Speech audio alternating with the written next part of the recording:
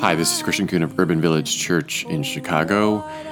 Welcome back to my sermon podcast. It is good to be with you again, and I'm particularly excited about a new sermon series that we are beginning this Sunday that will last for the next 5 weeks. And the series is called The Bible Doesn't Tell Me So, and I'll explain more about what that is in a minute.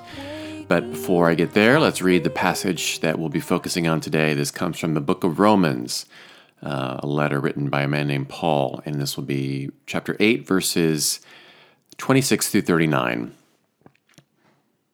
Likewise, the Spirit helps us in our weakness, for we do not know how to pray as we ought, but that very Spirit intercedes with sighs too deep for words. And God, who searches the heart, knows what is the mind of the Spirit, because the Spirit intercedes for the saints according to the will of God. We know that all things work together for good, for those who love God, who are called according to his purpose. For those whom he foreknew, he also predestined to be conformed to the image of his Son, in order that we might be the firstborn within a large family. And those whom he predestined, he also called. And those whom he called, he also justified. And those whom he justified, he also glorified. What then are we to say about these things? If God is for us, who is against us? He who did not withhold his own Son, but gave him up for all of us, will he not with him also give us everything else? Who will bring any charge against God's elect? It is God who justifies. Who is to condemn? It is Christ Jesus, who died, yes, who was raised, who is at the right hand of God, who indeed intercedes for us. Who will separate us from the love of Christ? Will hardship or distress or persecution or famine or nakedness or peril or sword? As it is written, for your sake we are being killed all day long. We are accounted as sheep to be slaughtered.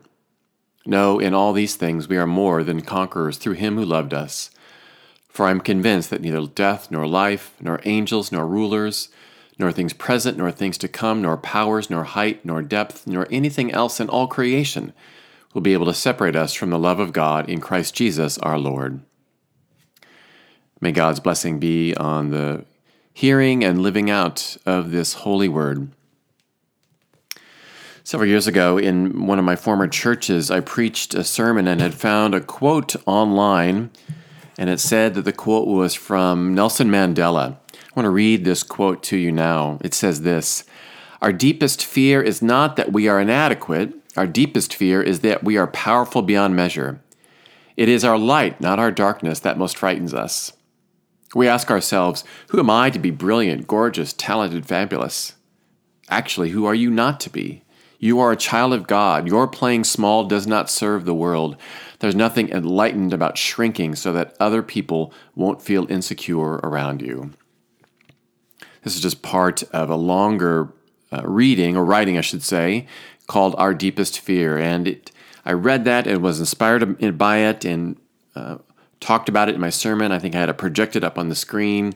And Nelson Mandela. Not long after that, one of the persons who came up to me was so inspired by this writing that he printed it out and he carries it in his wallet. And he is kind of the person who spreads the gospel of this particular writing. I soon found out, however, as what happens sometimes in the internet, is that the internet will give attribution to a writing that's really not the person who wrote or said it. I found out not long after that Nelson Mandela did not write this. Instead, that's a woman who is a spiritual writer named Marianne Williamson. With all due respect to Marianne Williamson, she's, I'm sure, a fine writer.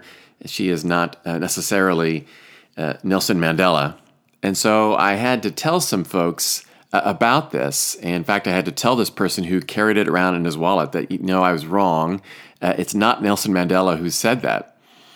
And the look on his face was disappointment, real disappointment that this wasn't Nelson Mandela who had said this.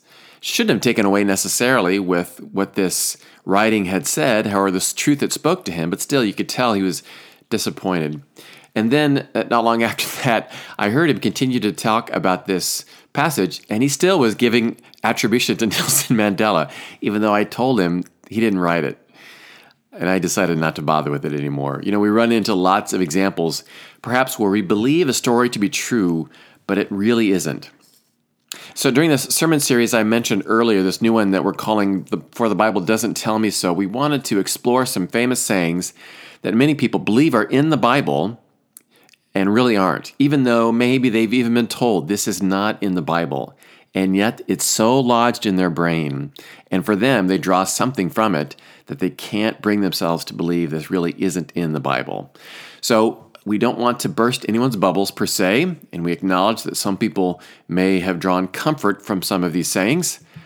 But in the end, we fear that these sayings, because people think they're from the Bible, may also paint an inaccurate picture of who God is. So that's the impetus for this new sermon series. And we'll be going over phrases that we hear that really aren't in the Bible. Today, the phrase is, everything happens for a reason. You may have heard this used by someone in your own life, and I think usually it's used by people who are well-meaning when they're faced with a circumstance that we just can't explain. We hear this certainly in tragedy. Someone has died unexpectedly or something awful has happened. And because we can't answer this big question, perhaps one of the, if not the biggest question for people of faith, why do bad things happen to seemingly good people? The only thing we can come up with, well, there has to be a reason. There has to be a reason for this. And so we just say, well, there's a reason for everything. Even if we don't know it, we trust that God has a reason for this. We kind of chalk it up maybe to God as this invisible puppet master, albeit a kind one, but still a puppet master who is putting all things into place, even if it seems like it's a mystery. But if we really begin to take apart this saying and really begin to look in underneath what we say, it doesn't make the puppet master out to be very kind at all. I mean, all you have to do is go on some sort of news resource and you see all of the awful things that happen every single day. Just this morning, I went on the Chicago Tribune website in their main news section, and there are 5 main these are the top stories that they listed. There are 4 of them. There was a stabbing in the Loop here in Chicago. There was a sexual assault. There was a robbery and a sexual assault. And there was a man swept into Lake Michigan by a huge wave and who died. So, and I'm sure we can look at any news resource that, whatever your favorite one is, and every single day we read these things. And so, if we keep going back to, well, everything has a reason. And if I'm God, I'm thinking, well, wait a minute. Let's take, I'm not sure I want to be given credit in quotation marks. I don't know if I want to be given credit for these things that you say I have a reason for. So let's help God out here, do a little bit of public relations work for God, and begin to really look at some different ways that people can look at God and how it might relate to this saying, if indeed it's this saying of that everything has a reason. So again, I mentioned that when some people mention this, they think that God is this person who has control. It says this large control board. Maybe you imagine God in heaven or something like that. There's this large control board, and God is finagling these levels and dials and all these things, making things happen, and we can't quite figure it out, but still, that's who God is. A couple of weeks ago, we were going through one of my daughter's old toy chests, and in this toy chest are all these stuffed animals, including these 2 dolls, or one of the dolls anyway. Sadly, one of them is missing in action. But I would play with her when she was a little girl, and she had these 2 dolls that were named Bridget and Celeste.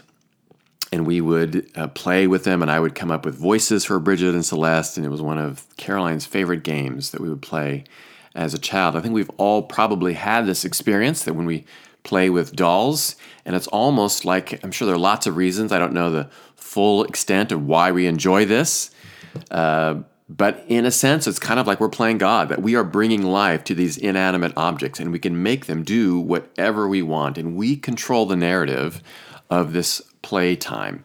And so for some people, they may think that God is this micromanager, that God is the one, and we are the dolls who are going into all of our lives.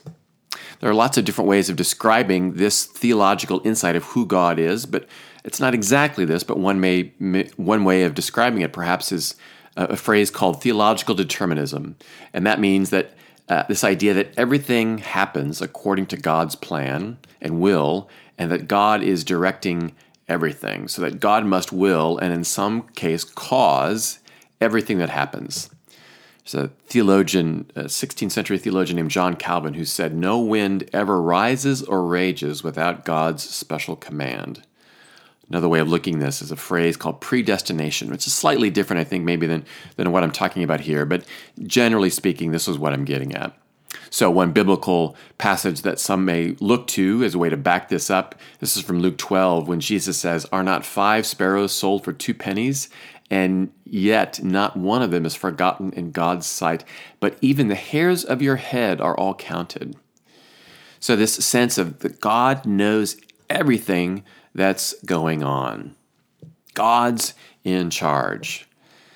So the problem sometimes with this is you begin to ask really good questions. What does that mean if you talk about having free will? Do we have choices in our lives? Can we say yes or no to what God might be doing in our own lives? A big theological question that I have is, can God be surprised?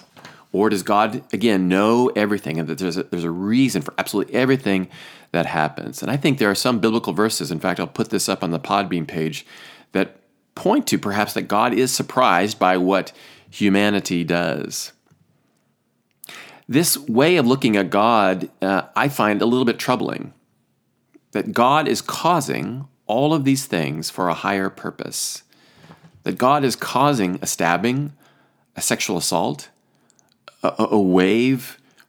What purpose, what reason would there be for a wave to sweep up into Lake Michigan and for a man to die because of it? And yet this is the message that people hear sometimes. Well, we don't know, but everything happens for a reason. And again, I think if I'm God, I'm not thrilled with this characterization that everything, even these awful, awful things, are happening because God is making it so. And I can't believe that. I can't believe that this is a God who, in the passage that we read today in verse 31, it says, "So what are we going to say about these things? If God is for us, who is against us?" This way of thinking of God doesn't sound like a God who is for us. It sounds like a God who has all these awful machinations in mind in order to bring about some greater purpose. And I know I've talked to some folks this week for whom this saying that everything happens for a reason is painful because they've lost a loved one and they can't be drawn to a God for whom that would be a reason, that a stabbing or a shooting or a sexual assault or someone drowning, that there must be some reason for that. And even though there might be some biblical foundations that some people will point to, including the passage today, and I'll get to this in a moment, I think there are other passages that point to the fact that this is not true, that a God of love, that a God who is for us, these would not be reasons that these things would happen. Now, certainly there are some ways that we can explain these awful things. Certainly we can chalk some of this up to sin and free will and the things that people do. And sometimes it's hard to explain things like a wave coming up and a person drowning because of it. And I wish I could give you answers today, but I believe firmly that one answer is not that there is a reason that these things happen. Now, if the theological determinism is on one end, if you go to the other end, one end might be what's called deism. Deism says that God created all things and then essentially puts things into motion and then puts the whole thing on autopilot. So essentially God spins the earth around and says, "All right, earth, I've given you all you need, and I'm just going to step back and watch what happens, and you all can figure it out yourself." This is a God who doesn't intercede at all.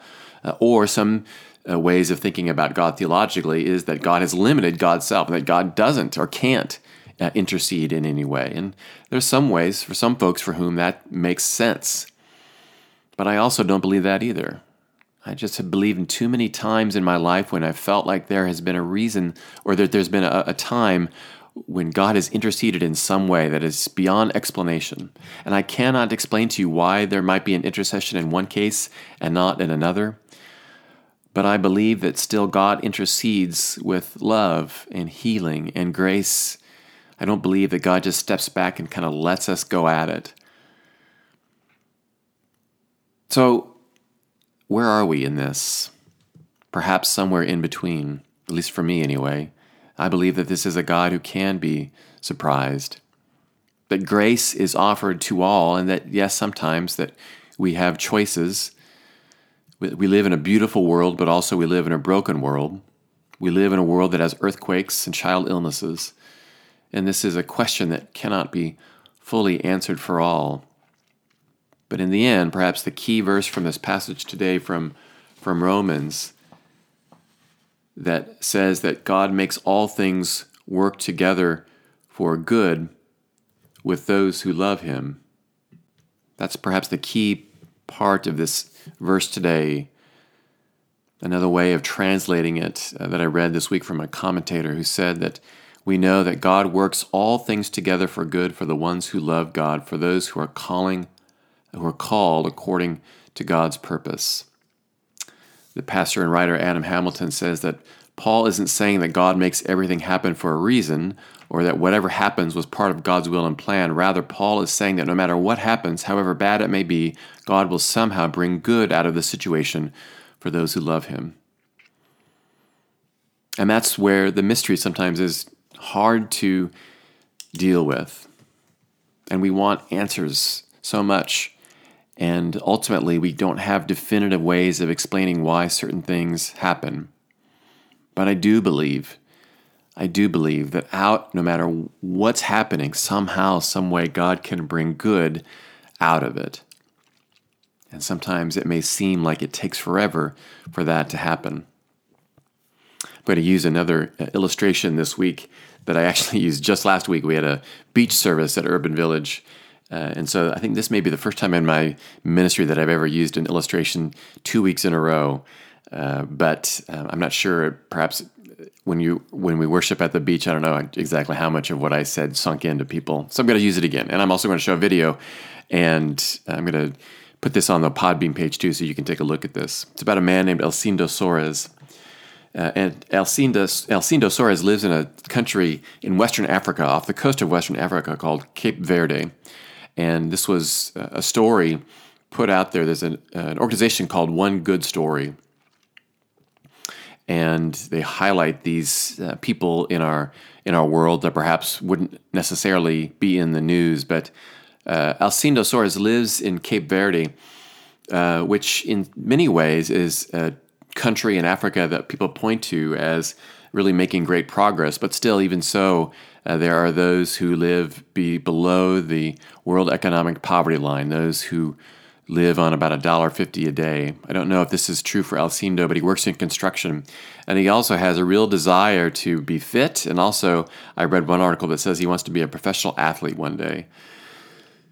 And so he would love to do this, and yet he can't afford to join a gym there in Cape Verde. And so one other thing that he would do is he would walk along the ocean there on the coast, and he noticed that trash would come up on the coast all the time. And then he had this revelation that he would take the garbage that comes up on the shore and begin to put it together, and he literally created a gym there on the shores of Cape Verde. And so people can do curls, they can do push-ups, they can work their backs and lats, and all these really wonderful ways, these benches, pull-ups, all these things that people can do there on the ocean. And I'm inspired by this story because of the way that Alcindo knew this thing that he wanted to accomplish. He didn't have the means for it, and so he figured out, is there another way for this to happen? And literally, it was garbage. It was literal garbage that he decided, this is what I'm going to create. This is how I'm going to utilize what I want to accomplish. He didn't know exactly how this garbage came up on the shore. I mean, you could probably assume that some person somewhere was throwing it in the ocean. But he didn't bother himself too much with that question. Instead, he said, this is what I see. What can I take out of it that can bring good? And he did just that. And that's, I think, in the end, a much better question. I'm not saying it's not good to ask ourselves and to really wrestle with these questions of what we call theodicy. Why do awful things happen in our world? It's good to wrestle with this, to ponder, to search the scriptures, to talk to friends about it. In the end, I don't think anybody can truly know the definitive answer.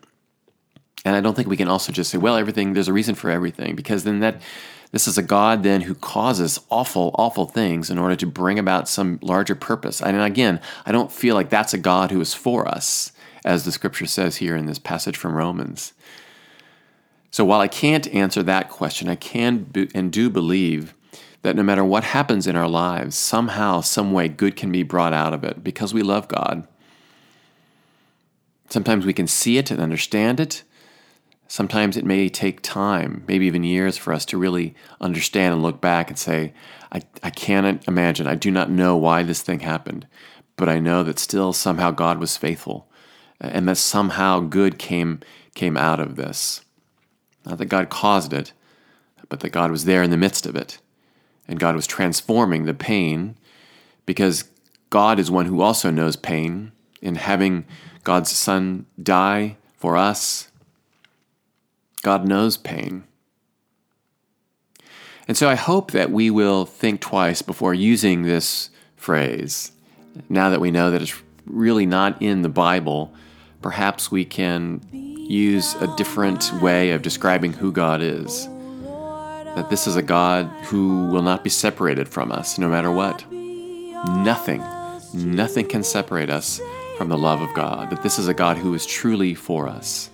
And that this is a God who, no matter what happens, somehow good will come out of our own lives. I hope this is the message that we can proclaim about who God truly is. Amen. Well, friends, thank you for listening today.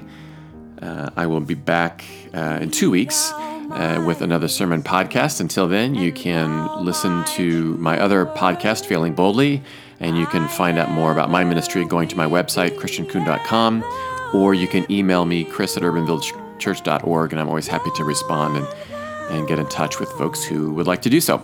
So until the next time that we're together, may the peace of Christ be with you.